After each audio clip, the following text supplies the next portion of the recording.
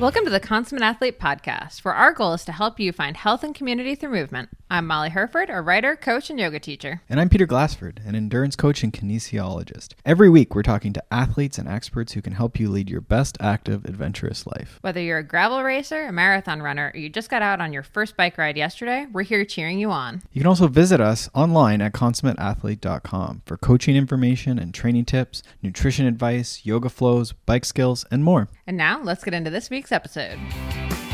Hello. Welcome back to the Consummate Athlete Podcast. Peter, how's it going?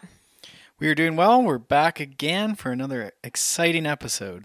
Yeah, I am really stoked on today's episode.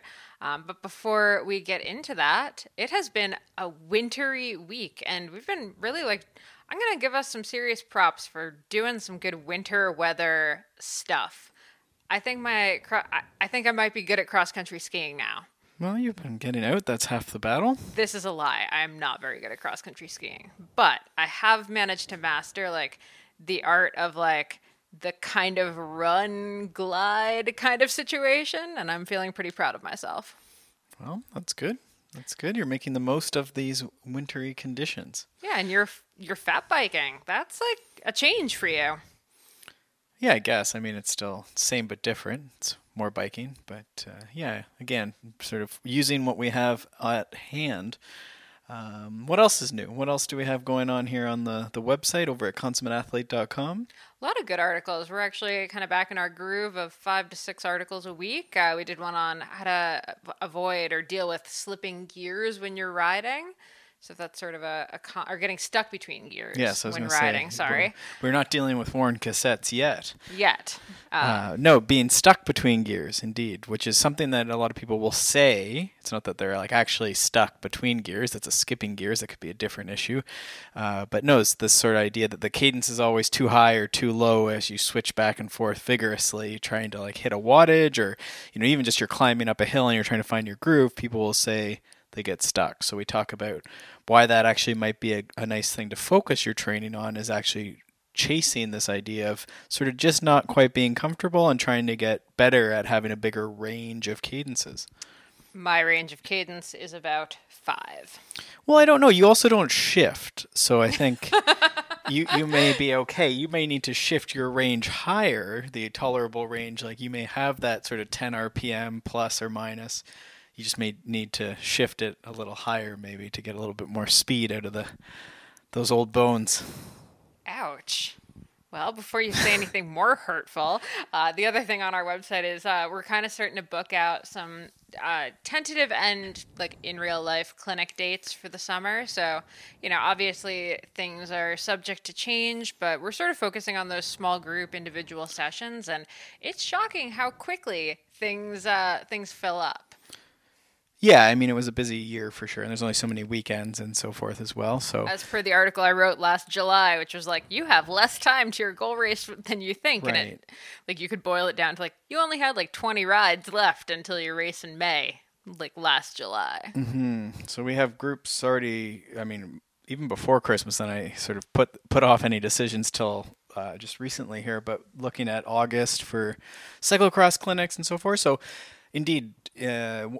One person, small group, guiding and tours sort of around Collingwood or skill instruction in our sort of local area. For sure, we're doing a lot of that.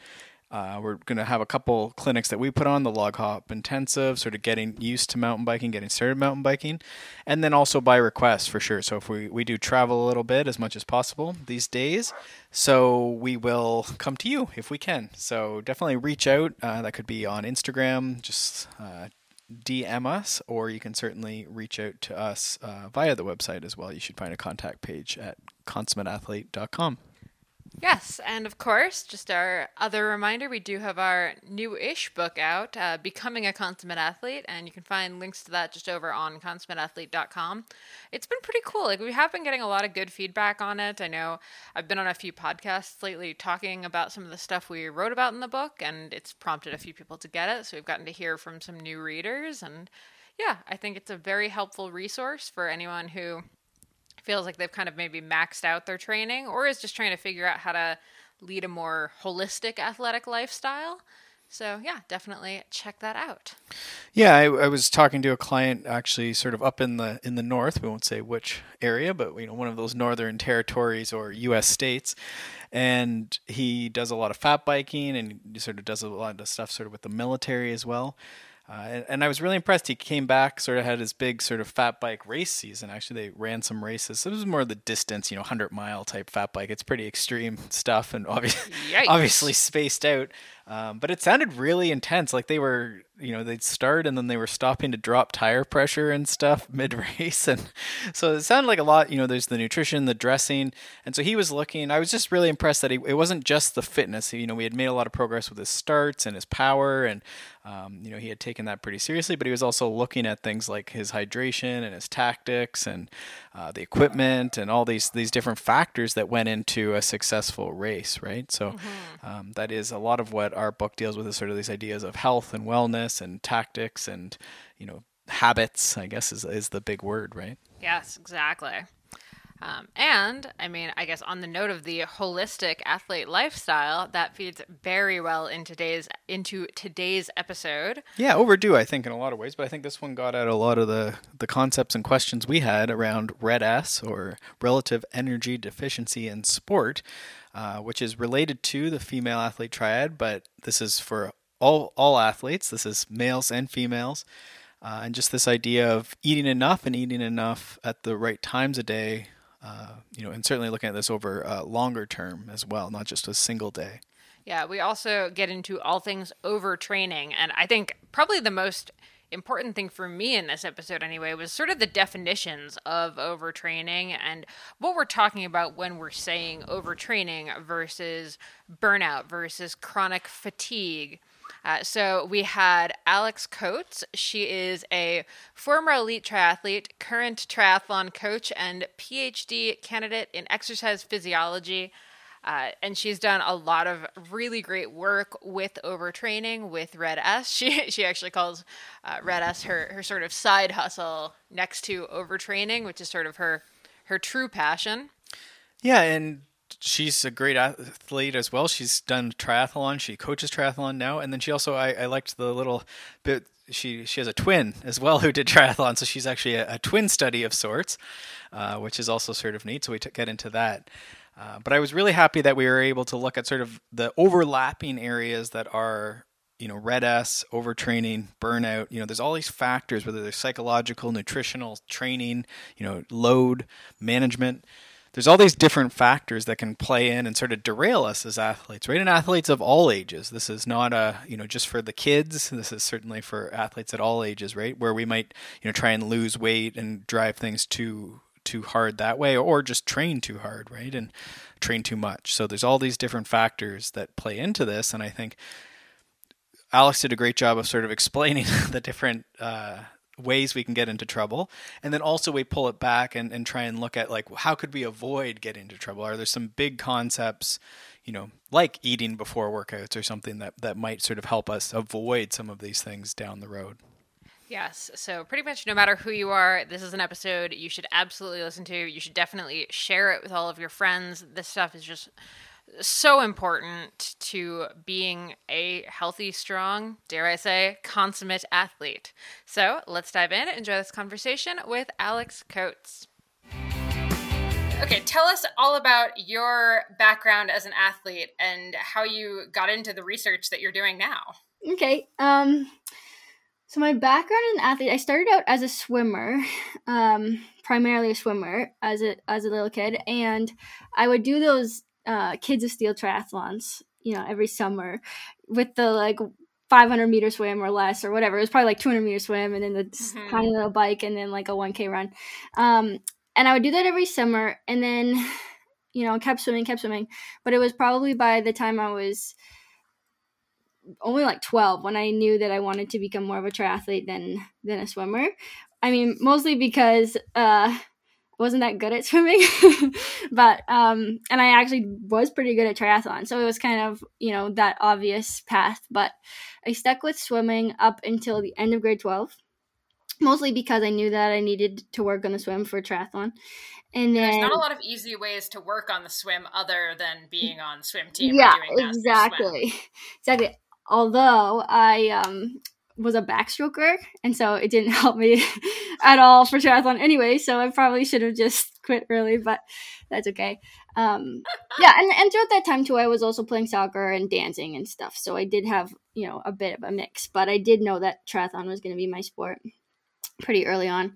And then my sister and I moved out to Victoria for first year university, and the whole point was to train with the National Triathlon Center there. So yeah, since then it was just kind of full on elite triathlon until 2015 or 2016. So that was when I was 26 years old, and I finally retired because I started my master's, and it just became too much. I wasn't able to handle the load. But yeah, considering like why I'm in the research I'm in now, which is on REDS and overtraining, it was kind of this natural progression where I think even throughout my undergrad and training with triathlon, I knew that I wanted to get into exercise physiology, and I knew I wanted to study these issues that triathletes in particular face from, training way too much. Like we overtrain so badly compared to most other sports. And then also on the red side of things, at that time it was just female athlete triad, but I also was aware of the fact that men were getting stress fractures, men were having these issues too, and that there was way more to it than just bone, menstrual health, and like eating disorders. And so I even did like my seminar project at the end of my undergrad was on what I called the updated female athlete triad, and that was before REDS even became a thing. So man, you I've were been like on this way ahead of pathway it. for a while. Yeah.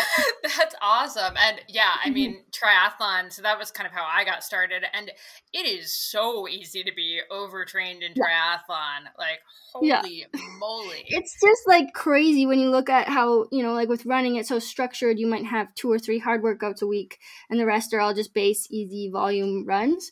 And with triathlon, it's like you could do a hard swim every day. And then, that afternoon you'll do a hard track workout. Like, it's just insane what it's you almost, do. Yeah, I think a lot of people come into it with the mindset that you're doing all 3 sports versus, like, I like how you described it, like you were a good triathlete but not as good a swimmer. Mm-hmm.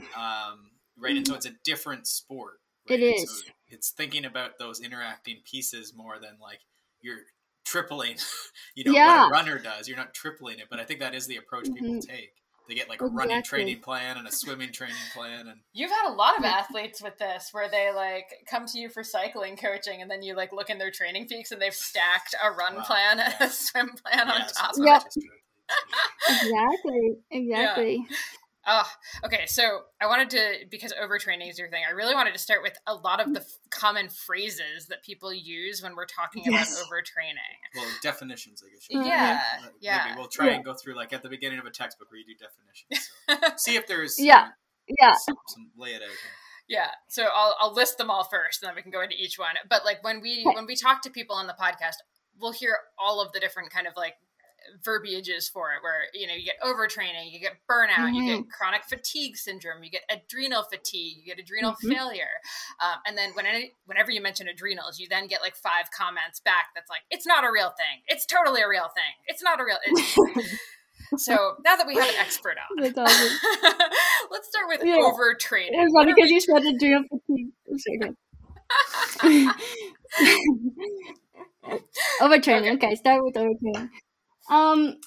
So okay, there's a whole overtraining spectrum, which I'll go through real quick. So perfect. Overtraining itself is just the verb, and so you could use the word overload, or you could use the word overtraining. Either way, it's just an increase in training intensity or volume over that with what you're used to. So I think that's like the big thing to remember is overtraining itself is just the increase in training intensity or volume. And it's not so that it's okay in small doses. Then. Yes, exactly, because you require a certain amount of overtraining or overload in order to have that adaptation, right? So then, if you're following along with the spectrum, so you do the overload training, and then with that you should have a small amount of fatigue, and so we call that acute fatigue. And that's fine. That's like healthy, normal. You should be tired after training, but then you should also be able to recover from that. So maybe you take a day of easy training, or you just, need a day off, that's fine. And then you bounce back and you have like this micro super compensation. So that's like the ideal training world. Now, if you keep overload training or overtraining past that acute fatigue phase, then you'll get into overreaching. And so overreaching is the first point where you start to see a decrease in performance. So that's the big distinction between overreaching and acute fatigue, is you have this decline in performance. And I like to say, like, if you had a gun to your head, you couldn't hit the same times that you're used to hitting. So like it's a physiological, it's not like a mental thing. It's physiological. You cannot hit the times you're used to hitting. Okay. So that might be like after, if we went away to Victoria, like everyone is this year in Canada, and we did a week or 2 weeks of really hard training, big training block, and then came back to the snow. Yeah. That might be the situation we're in. Exactly. So I call it like the training camp fatigue. And in my studies, that's essentially what I did. I did a 3-week training camp type situation where you just hammer people. And by the end of the 3 weeks, you should see a good decrease in performance. And then you know that they're functionally overreached. So there's 2 types of overreaching. There's functional overreaching and non-functional overreaching. And the only real difference between the two is with the functional overreaching, you bounce back and you should have either the same level of performance or a super compensation after about a week of recovery. With the non-functional overreaching, you kind of dug yourself so far into a hole that it takes a really, really long time to get out of it, and then you don't have that super compensation. It's mostly just because now you've lost fitness in that recovery period. So that's the difference between functional and non-functional overreaching. But if the research right now is pointing towards, like, we use the term functional overreaching so people think it's necessary for, an increase in performance. But we're starting to see now that you don't need to ever have a decrease in performance to improve. You can just get to that acute fatigue phase and avoid the holes altogether, and you'll probably improve to a faster degree and a better degree than if you do this functional overreaching. And there's probably a few athletes listening that would enjoy hearing that, because I know a lot of people are nervous that they're not getting away for their spring training. Yeah. And I'm trying to say, like, no, we're just consistently training. Now we're consistently you don't have to travel. You don't have to recover after that big dose. Now we just do traditional training for extended periods of time, and the risk is much lower. Exactly. And the benefits. So that's great to hear. Yeah. Like in my one overreaching study, I had a group that was overreached and a group that just did their normal training. And then, so my overreaching group had a decrease in performance after 3 weeks. And my normal group had just like a maybe baby improvement in performance by the end of 3 weeks. And then they both did a taper and they both improved to the same amount. So it was like, why did the, overreaching group have to suffer so bad if they all were going to improve to the same degree? And there's also some kind of markers of health that went down in the overreaching group. So it was like, it was just kind of another proof of concept. Like, you don't need to get goals. Right. And then you wonder the risk reward too. Like, if you're pretty sure most people will improve with the consistent training versus the big cycle. And then you wonder on the individual level, did we lose a couple in the right? Like, how many in the training camp got knee pain or saddle sores or whatever, or got sick or yeah, exactly. Right. And the time down too, right? Just like, was it extended, right? Because it's like, okay, 1 week off, but then how many people needed 2 and 3 weeks? Yeah, exactly. And then when you're getting to the 2 or 3 weeks off, now you're non-functional overreaching, which means you're not going to improve. So you're back a step. You flew across the world, and now you're back a step. Exactly. Yeah, I really like the model of acute fatigue. Just like, don't dig holes. Consistent improvements and. Okay. Well, you're speaking to our bias. Yeah. Exactly. Okay. So is that all of overtraining then? Is that sort of? There's one more. There's overtraining syndrome. Oh. So overtraining syndrome is the bad one. What's interesting about overtraining syndrome, even like from a definition perspective, is within the definition, it acknowledges that there's probably external stressors that are causing it that are not just training and recovery. So it's almost outside of the spectrum itself, in the sense that it's like, you can't just keep training harder and harder and harder until you get overtraining syndrome. Chances are you'll get non-functional overreaching and just kind of stay there.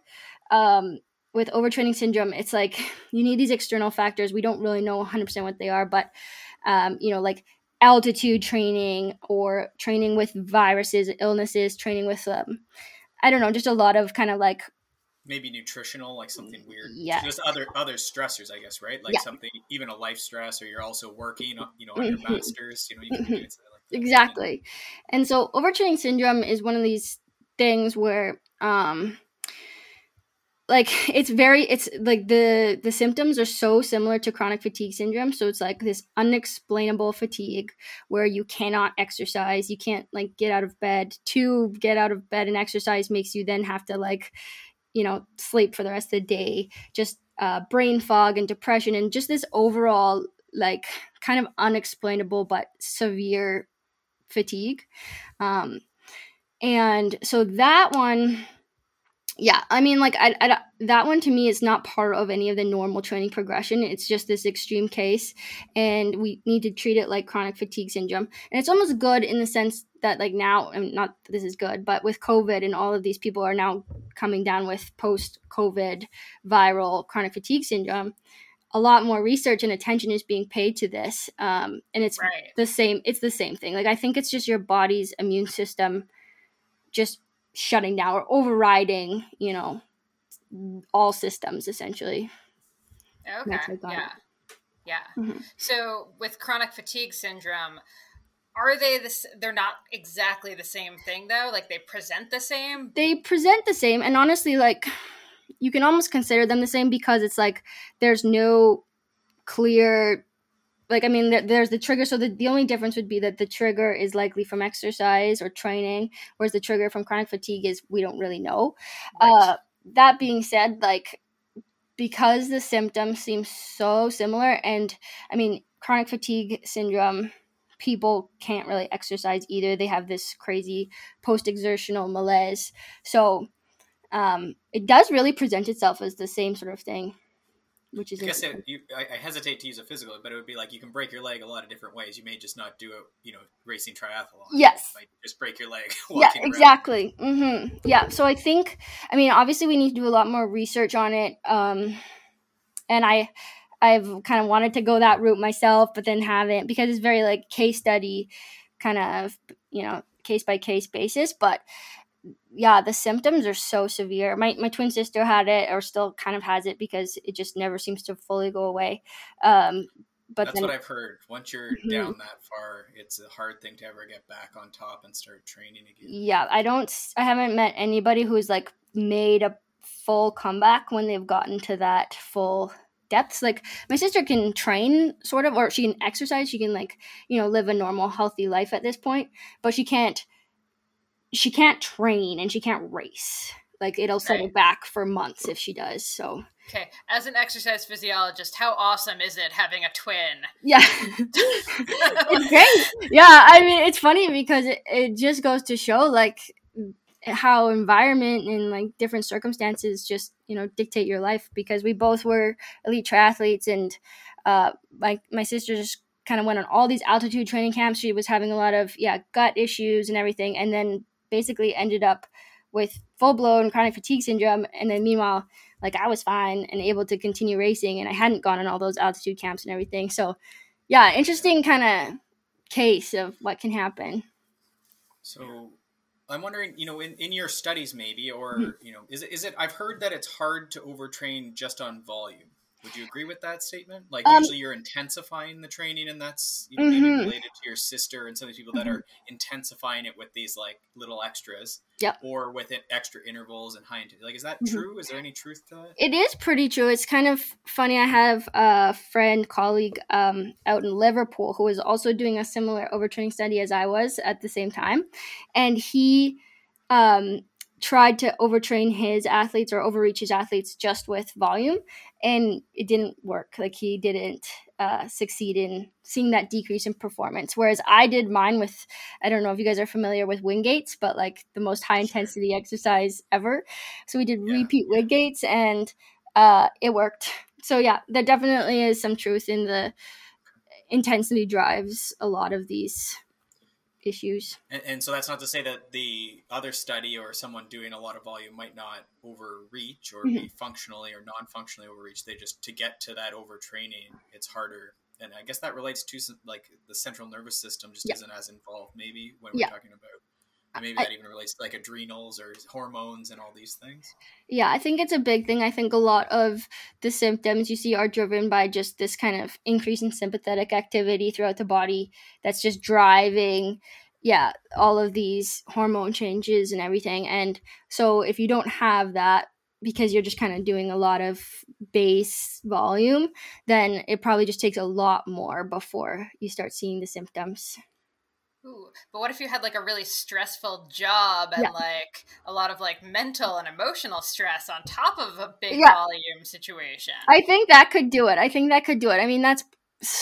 mean, I was training with intensity when I kind of overreached myself, but with doing my master's and training and just like I would like, schedule out every minute of every day because my life got so crazy. And without even having what felt like, hard training, I was super deep in a hole. So I think it's just the addition of all the stressors for sure that can drive. And so I guess that you're saying too, like, and I don't know, we don't need to go down the adrenal fatigue if you don't want to even touch it. I do want to touch on like her take on it. But that's sort of this fight or flight sympathetic versus the parasympathetic is what we're talking about. Like endurance and, especially longer endurance tends to be more parasympathetic stimulating, right? And that's the idea. So what do you think? Is there adrenal fatigue in part of this or no? Yeah, so we don't usually call it adrenal fatigue because it's not the adrenals usually that are at fault.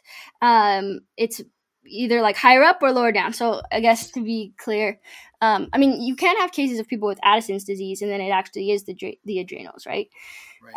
But usually what it is, like thyroid or so with either REDS or with overtraining, you do have this hypothalamic pituitary axis kind of dysregulation. And so you can have like with RED, so with low energy availability, you have the decrease in your thyroid hormones and your growth hormones and your what is the other one? Gonadotropic releasing hormone. So it's top down, right?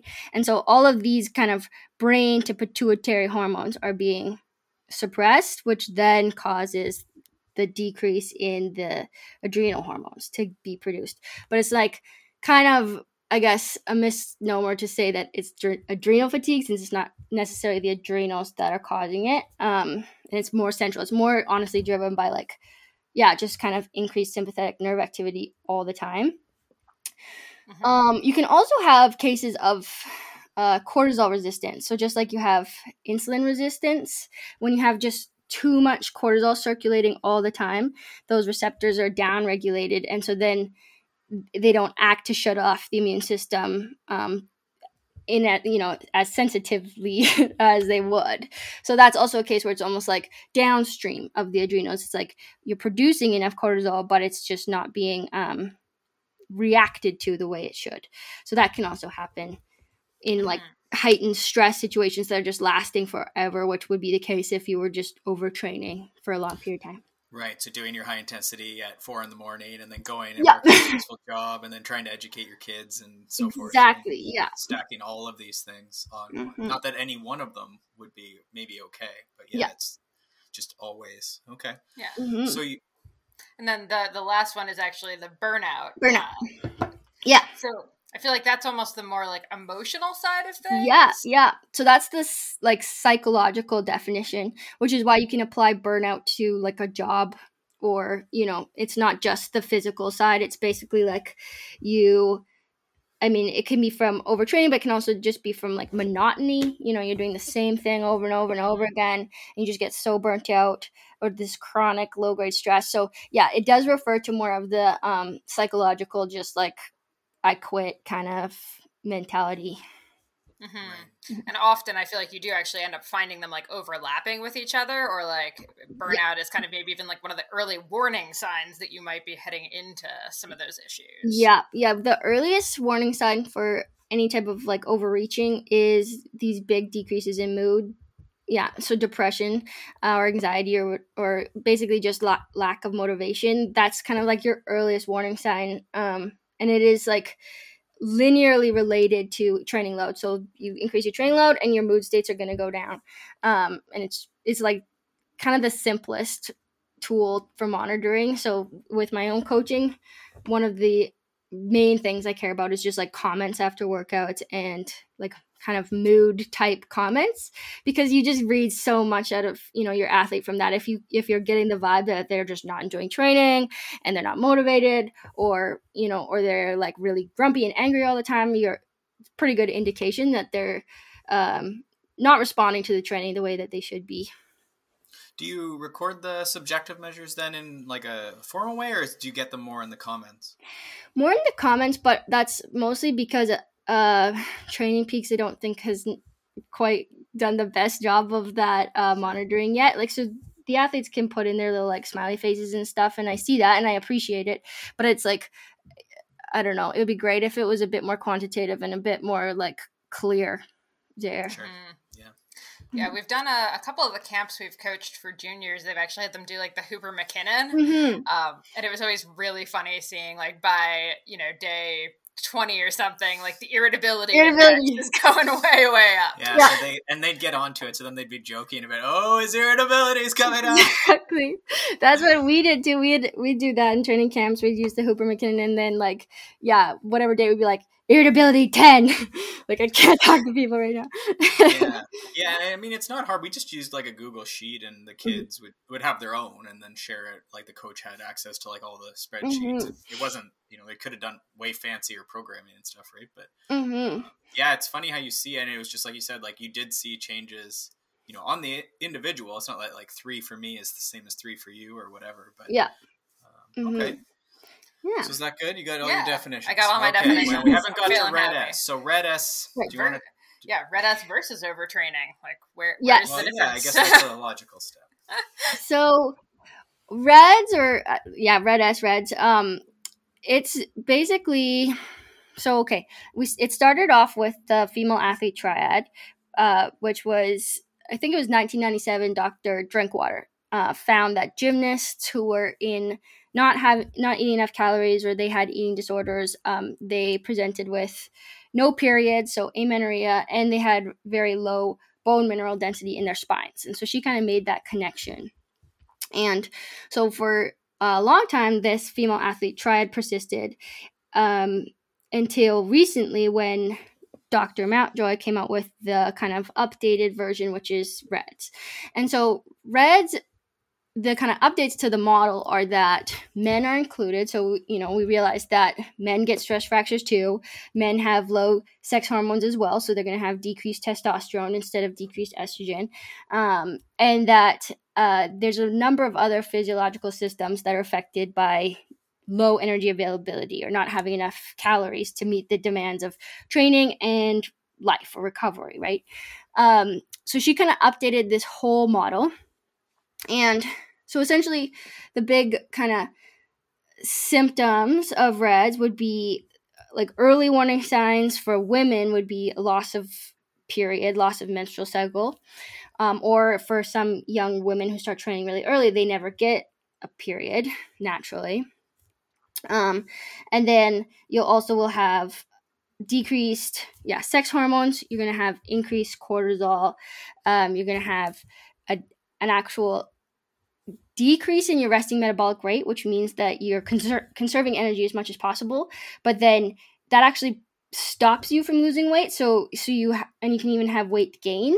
So you're not eating enough to meet the demands of their training and recovery, and yet you stay the same weight or even gain weight because your body's conserving every possible calorie. That just feels so unfair. Yeah, exactly. It's basically a loss of control over your metabolism, which, it's really unfair. And then stress fractures, all this bone mineral density issue. So that's a huge one, particularly for young athletes, because your bone mineral density stops growing by the time you're about 19 to 20. For women, it's 19. For men, it's about 20.5 years old. And so after that point, you're just losing bone. And so if you don't, get that proper bone formation when you're young, because you're you're training too much, not eating enough, then you're going to start having, all these issues with stress fractures, and osteoporosis, osteopenia. Yeah, so a whole host of problems. And then, of course, there's this underperformance that comes with it.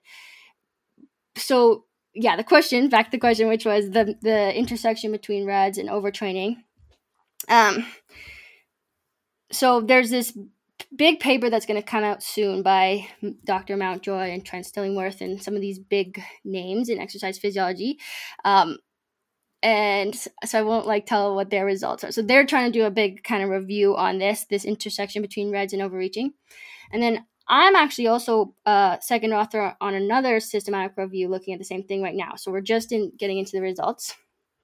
And I think we're going to have slightly different findings. So our findings are that we do think that there is kind of two separate situations going on. There's overtraining, there's RED-S, and then there is the intersection for sure.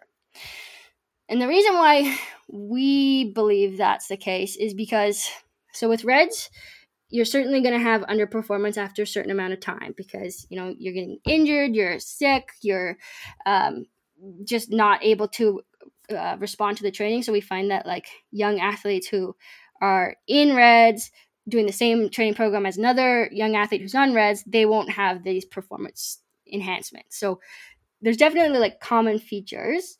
And then with overreaching, you're going to have some slightly different symptoms, such as decreased heart rate during exercise, decreased lactate production, kind of this inability to push during training.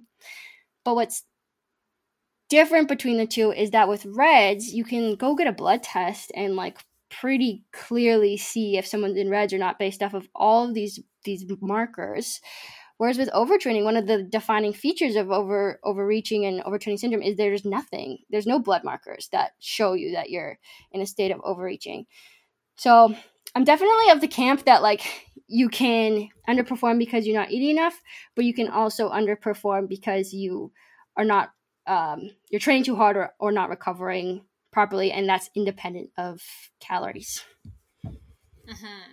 Yeah, it seems to me that a lot of the people who would fall into both camps, that I think if you are the kind of person who's putting yourself into the RED-S side of things, mm-hmm. you're probably also the person who's maybe pushing a little too hard in your training. Yeah, exactly. They cross over so easily. And the other problem too is we don't have any studies that have properly done, let's say a 3-week training camp while keeping people in energy balance. That's never been done. And it's just really hard to do because to ensure people are eating enough to match their expenditure is almost impossible to track. So it's a really hard study to do, but it's definitely what's needed because it's the proof of, okay, can we keep someone in energy balance? And then do we still see overreaching symptoms when you keep someone in energy balance? There was, I might be making this study up, but I thought, was there something where they made sure that carbohydrate was they really overfed carbohydrate and then they couldn't overtrain them? Yes, we saw that was a study. Yeah, so carbohydrate's a big thing in the red side of the spectrum as well, because we find that even people who are in an energy deficit, as long as they have enough carbs and their glycogen stores are replenished, then they actually don't see the same symptoms of RED-S. So you're right. I do remember that study with the overreaching. I think that just explain why I haven't really ever had a RED-S issue. I think the problem with, and I can't remember the specifics of that study super well. I think the big problem is always just did you do a good enough job with the overtraining? Would they have been overtrained without that, properly? Right. And then also, did you do a good enough job with the energy balance? And yeah, I don't know. I think it's just going to take a lot more time to, more studies to fully delineate the two. Right. And I wouldn't say that, I really do think that if you smash someone hard enough and keep them in energy balance, you're still going to see symptoms of overreaching without RED-S. Yeah. Kind of a weird, now that I'm thinking about it, the REDS question. Do you feel like there's more research being done on REDS now that we've assumed, like now that we've gone away from it's just women, now that we've said like it's men too? Yes. It suddenly feels like we care a lot more. Yes. Yeah, honestly, one of my things that I was so grumpy about with the female athlete triad when I was young was there was like the first sentence of some like consensus statement, which was basically like, obviously I don't remember the exact sentence, but it was something along the lines of like, we need to be careful with women because they're fragile. And it just drove me insane. Because it's like, that's not the case at all. And so, yeah, I mean, like, I do agree that there's just been so much more attention now that there's this. And then even that it's not just about periods. Like, I mean, obviously the period is a great thing for women in the sense that it's our early warning sign, and we're lucky that we have it. When it goes away, we know that, that's our early warning sign, and guys don't have that. But at the same time, it's not just about losing your period. It's like all the other symptoms that come along with it. And so, yeah. Mm-hmm. Yeah. Also, this is where I'm just going to climb up on my soapbox for like half a second here. I get so grumpy about the period thing because I feel like there's so many women who are on hormonal birth control, who are on like hormonal IUDs, like who haven't had a period for like a real period. Actual period for decades, who are in sport. Like I'm in that camp. Like I'm in that camp. So to me, like there's such a huge lack of like research into like where they are. Yep. Because you don't know if they're losing their periods or not. Exactly. And then it's essentially like, once again, then it's like, well, now we're in the same camp as men in the sense that all the symptoms are going to be the same that we can track. And so, yeah, then especially it's not that women are fragile or that we have to like focus all on the period, which, I mean, yeah, nothing wrong with periods, obviously. And I think it's definitely worth it to track it. But like you said, like, I mean, hardly any women when I'm doing my studies are just, no hormonal birth control. So, yeah. Yeah. Okay, good. I'm glad I got that out. So you're mentioning some of these early warning signs. Like you said, there is a blood test, but then so if you're a parent, a coach, an athlete, it strikes me that REDS is still so early and so big that it is sort of nebulous. So I think people just sort of turn off their brains a little bit with it. But like, should it be fairly clear when we need to start, taking some action, asking some questions? Yeah, I think so. So the earliest warning signs, for women would be loss of period, or if you're a young woman and you're just not getting a period. I think it's very normalized for girls to be like 16 and they haven't had their period yet, and it's like, oh, but you're an athlete, that's fine. And it's like, well, actually, no. All that's doing is delaying the puberty that's going to happen eventually, but like, and then you're just going to have this like crazy decrease in performance, and you're not going to be able to handle that in your phase of life. So like, maybe we should pay attention to that when they're 14, and like, sport isn't as important when you're 14 versus 24 or whatever, right? So yeah, our early warning signs for girls are going to be menstrual cycle changes, and then initial weight loss in both camps, like guys and girls, is definitely a warning sign. I mean, I know that there's going to be kind of this natural cyclical, around performance, usually people kind of naturally end up a couple pounds lighter because you've just been training so hard. That's fine. It's when like there's intentional weight loss and like large drops in weight. That's a big warning sign, because chances are you're going to start having these red symptoms, just because that's what happens, right? Low energy availability leads to all these symptoms. And then what's going to happen too is once you lose some weight, then you're just going to stop losing weight, and then you're going to maybe even gain weight and then lose that control. So that's definitely a big warning sign, is like weight loss is a big one. And then this could be almost any age, right? And you hear that quite often, where like I'm eating nothing and I'm not losing weight, or I'm actually gaining weight, and in this frustration cycle, and then I feel like that's very common. So the idea is that like your body is starting to hold on to that almost in a starvation mode. So your temperature, you might feel like you're cold, right? That would be driven by the thyroid hormones. And same sort of thing. The thyroid hormones also drive the resting metabolic rate. So exactly. You're just it's basically hypothyroidism, right? It's like just trying to conserve as much energy as possible. And seems like there's a lot of people getting being diagnosed with that. Do you feel like some of it is because of this? Probably, actually, yeah. And one problem with that is if you get the diagnosis of hypothyroidism, but it's because you're in low energy availability, not because you actually have a thyroid problem, then you give them these medications, and then it actually exacerbates the low energy availability, because then you have like you need to eat less almost, and so then the issue is even made worse, and then that's when you're going to have like some really big kind of down the road problems with bone health and everything. Mm-hmm. Which makes all of like athlete healthcare just like so difficult. I feel like. Yeah, exactly. You can't just treat an athlete like a normal person, unfortunately. Yeah, so there's some other like warning signs too with red. So low resting heart rate, low blood pressure. Those things happen with training, like with fitness. But same with overtraining. I say like, okay, you can have a decrease in heart rate, but if you also feel really exhausted and tired, then maybe that's not a sign of fitness. Maybe that's a sign of fatigue. So in this case, yeah, blood pressure will be decreased with reds. And then, of course, once you're getting down the line, you can do blood tests and get tests for sex hormones, for cortisol, for fasted glucose and insulin. That'll be low as well. IGF-1 will be low. There's just like kind of like, honestly, you can go get a pretty standard blood test and you will fall out of range low for most things, other than high for cortisol. So that's useful then. So then if a parent or a coach or an athlete is like, okay, I have any of these like warning signs, periods, lower performance, lower heart rate, the weight loss thing too, like if you're saying to yourself like I can't eat any less and I'm trying to lose weight and I've lost weight but now I'm not, then you could go get these tests, be honest with the doctor and say, this is the situation, and at least you'd be able to say like, yes, I'm out of range. Exactly, yeah. And that's what's almost nice about reds compared to overtraining in my mind, is that with reds you can go get a standard blood test or pretty standard blood test, and things will be like, it's not even like it needs to be out of range for an athlete. It can just be it'll be clinically low usually. So that's almost a good thing in my mind. And then you also have low iron likely.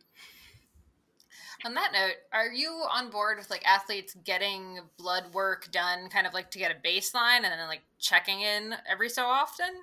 I am, and I know that's kind of like a privileged standpoint, but I do think like, I mean, if you had a great sports doctor who was on board and you could get blood work every 2-3 months, that would be ideal, because you'd be able to see kind of those changes across the training cycle.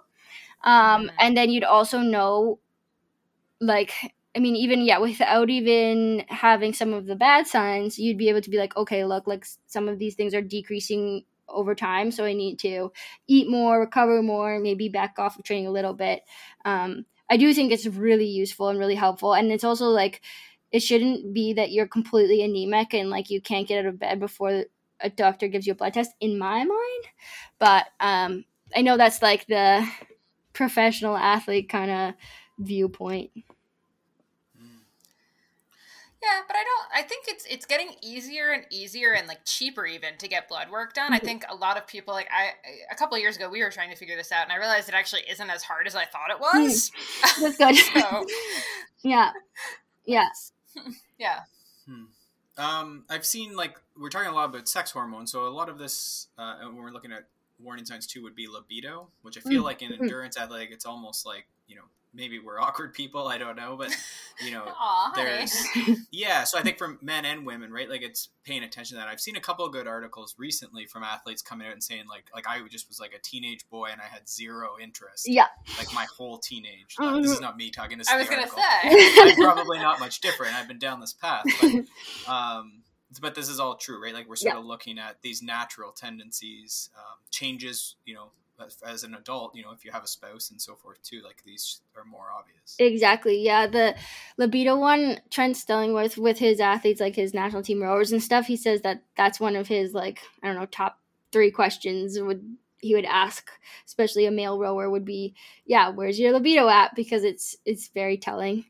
because there is that decrease in testosterone, and then also, yeah, if you're just exhausted, then well, yeah, maybe a good sign for like. Well, and it's like it's like funny and it's uncomfortable, but then it's also like these are also the hormones. It's not just sex. Like these are also like testosterone's pretty performance enhancing from what I hear. Right? Testosterone is very performance enhancing, and it also is what protects guys' bones. Like it's why guys have stronger bones to begin with, and so you lower that, and then now your bone strength advantage is gone, and exactly. So, it's a huge marker, and I think so. One thing that they talk about in the literature is that these questionnaires are almost just as good at diagnosing RED-S as like any other more invasive measures, because it's basically just symptoms-based questionnaires. The problem is that there's only one good validated questionnaire out right now. There's the Leaf Cube, and it's only for women, and it's only for women who are not on hormonal birth control. So it doesn't help most of the population. They're coming out with another one called the Lean Q, which is for men, and so hopefully that'll also apply to women on hormonal birth control. I'm working with this team called One Athlete, and we're trying to make a questionnaire. It's going to be like an app, like a recovery app, where we'll also like track mood and basically all the things that I feel like are kind of missing in your standard training peaks type app. But we're going to have a questionnaire that you would take monthly, and it would get at these symptoms of overreaching and RED-S and hopefully detect it earlier, and like it wouldn't require how many stress fractures have you had and how like all of these big things that are almost too late. I'm hoping to get ahead of it, but that's definitely still in the working phases right now. That's super interesting. And on the note of stress fractures, Peter has said this, I think, in the past. Do you feel like once someone has like the first stress fracture, now they're just like, it's probably going to keep happening? Yeah, well, I think it's because once you have a stress fracture, so like I like to say, like, bones are not really meant to break. I mean, obviously if you like fall and like crack it on a rock or something, then fine, whatever. But like in general, bones are strong. And so like a stress fracture, which is a loading, your bone breaks because of you're just loading on it, which is something that like should actually help strengthen it. It means that the bone is very, very weak. And so when you get to that point when you start having a stress fracture, it means that your bone mineral density all throughout your body is low, likely. I mean, obviously there's hot spots, and there's spots which it's going to be more thin than in other spots, and loading patterns will dictate like which bone goes first. But yeah, usually once you have one stress fracture, you can expect to have more unless you can do a really good job of trying to fix that bone mineral density issue. So that'll be with eating a lot, and then with calcium and vitamin D supplements, and then with strength training, and probably decreasing some of your more aerobic based like endurance training, just because it's got to be like a bone building phase, I guess. So really, if someone has like that first stress fracture, like it's time to take this super seriously. I think so. Like, I think it's quite rare. I mean, so the bad bones to break would be like your femur, your pelvis, your spine, like these big bones that are not meant to break. If you're getting like a little foot metatarsal stress fracture, that's far more common, and it might not be like the worst thing ever.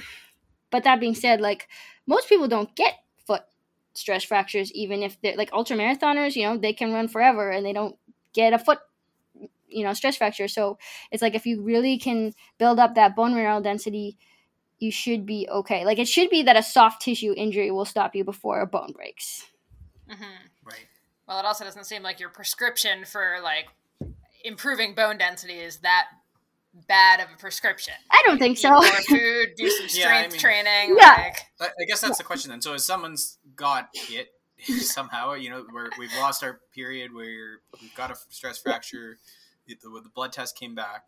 So then, if you could control someone in a study, like what would be the intervention to start righting the ship then once we have RED-S? So I think the big thing, I have a bunch of points that I try to tell my athletes or when I'm doing talks and stuff. So the first one I like to emphasize is eating around training. So often with RED-S, we have a bit of disordered eating or eating disorders. Not always. Like often, sometimes it's just people are training so hard and they just didn't know they needed to eat more. But but in a lot of cases we do have like some disordered eating, and it's also societal right now, right? Like with social media and body image and all that, like we're being inundated with this appearance-based media. And so, especially with the young kids, it's just so hard. But anyway, so the first step for me is eating around training. And so what that means to me is for every session, you should go into that session fully ready to perform. So that means, having eaten at the right time and enough before the session so that you can perform optimally, like you would in a race. Like, if I have a Zwift race at 6, I'm going to have like a full meal maybe at 4 or 3:30, and then maybe like a gel or something. So like I'm eating for that session so that I can perform optimally. And then I eat after the session right away within that 30-minute window. And if you can't take in much, at least like a smoothie or some Gatorade or some sugar, whatever, ice cream, whatever you can. So you're recovering optimally right after that session, and like so that then you'll be able to perform optimally in the next session. So it's all about like eating around those sessions. So then it's no longer about like what are my daily caloric intake, or like what am I trying to hit for the day. That's not what it's about. It's about eating so that no matter what, when you go into a workout, like you should never bonk. Like you should never have a session where you're like, oh, I didn't feel good, I was depleted. It's like, well, then you didn't do your job. You didn't eat properly and prepare for that session. So that's my first step. So some of it is, forgetting about some of these like weight things for a while and thinking about, just even the good general practice you would read in any, sports nutrition training book, the eat before, eat during, eat after, and ignore the fasted training, IF, all these catchphrases that are the 1% that when you described your sister, this is the altitude training.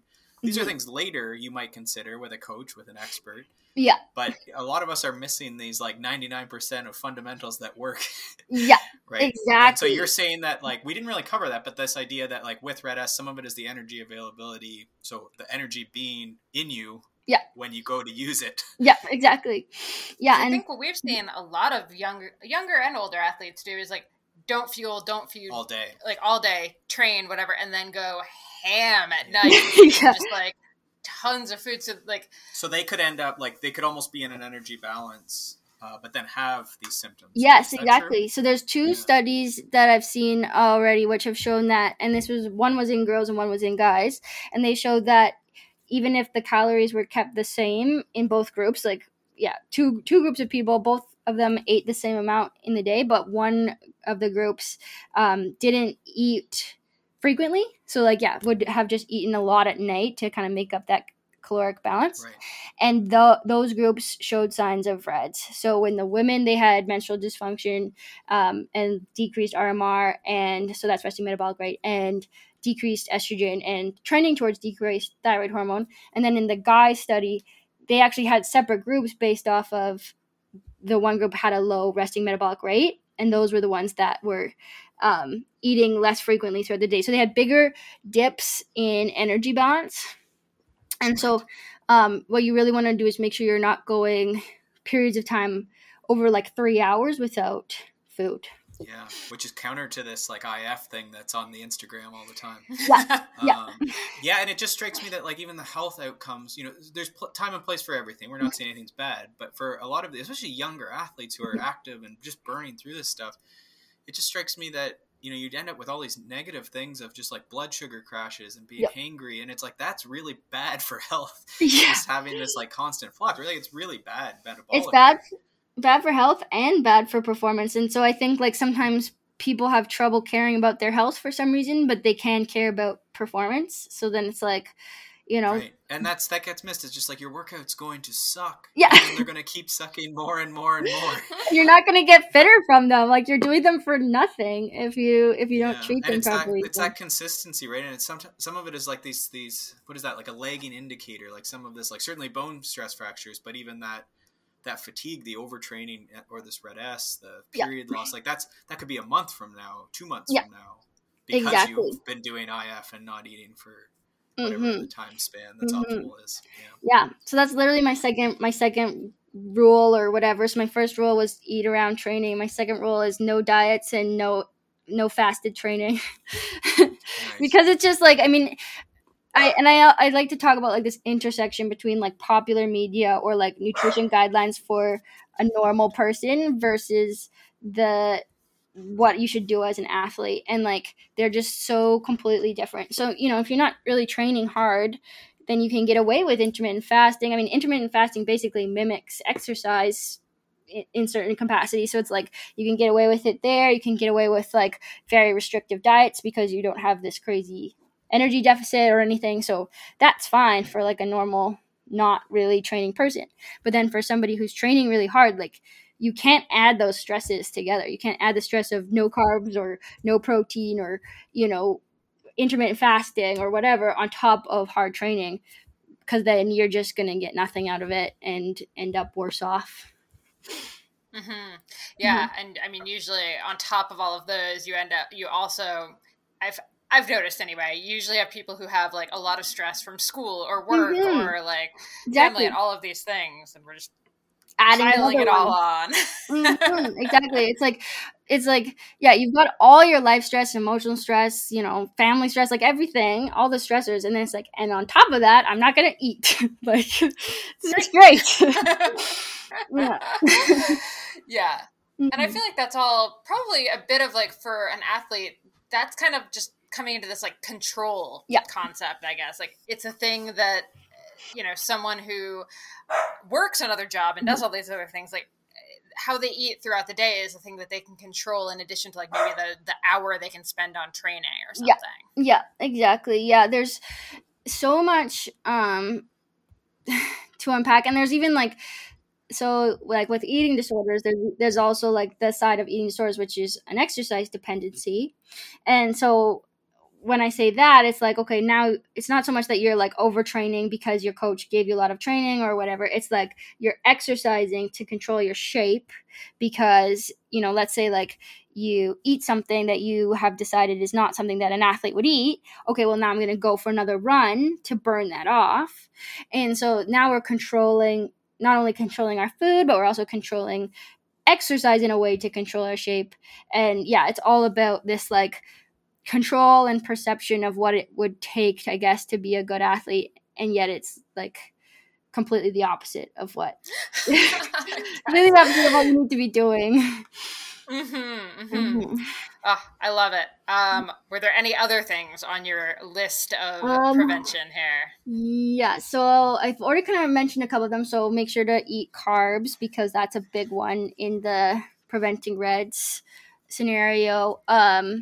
No long periods of time throughout the day without eating. My lab mate Megan Keichman actually just came out with a review paper on methods of healing from RED-S, and so she mentioned all those ones that I just mentioned, and then also strength training to increase bone mineral density and vitamin D, calcium to same thing.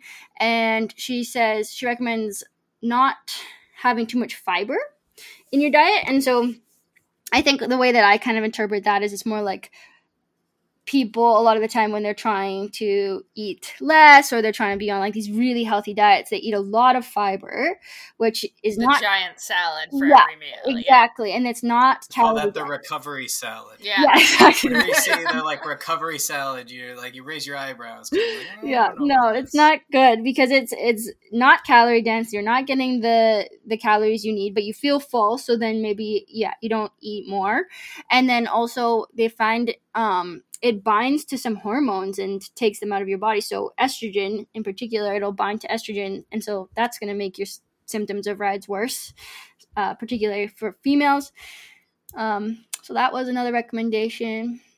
But yeah, I think like it's the basics are really that you need to, RED-S is really scary and kind of one of those things where it could set you down a path of like, oh man, I have, an eating disorder or whatever. And maybe you do. And maybe like one of the steps is to go get help and get counseling and work through those issues. But then another step is just like, if that's not the case, then another step is just, fuel around training. Don't be afraid of carbohydrate, no intermittent fasting, no fasted training, just kind of like some really basics, but in order to increase your caloric intake and kind of get you out of this state of low energy availability. And you might have to decrease training volume, but you can almost like do all those steps first, and then if it's still not getting better, okay, maybe decrease training volume. Yeah, that makes sense. Yeah. Cool. I feel like that was like such a good breakdown there. Good. Before we kind of wrap up, how can everyone kind of keep up with your work and, keep an eye out for these papers that you have coming out? Good question. So I am on Twitter. I think I do like most of my posting on Twitter. I'm superalex_c. That's my Twitter handle. I'm part of right now I'm part of this One Athlete group developing that questionnaire and everything.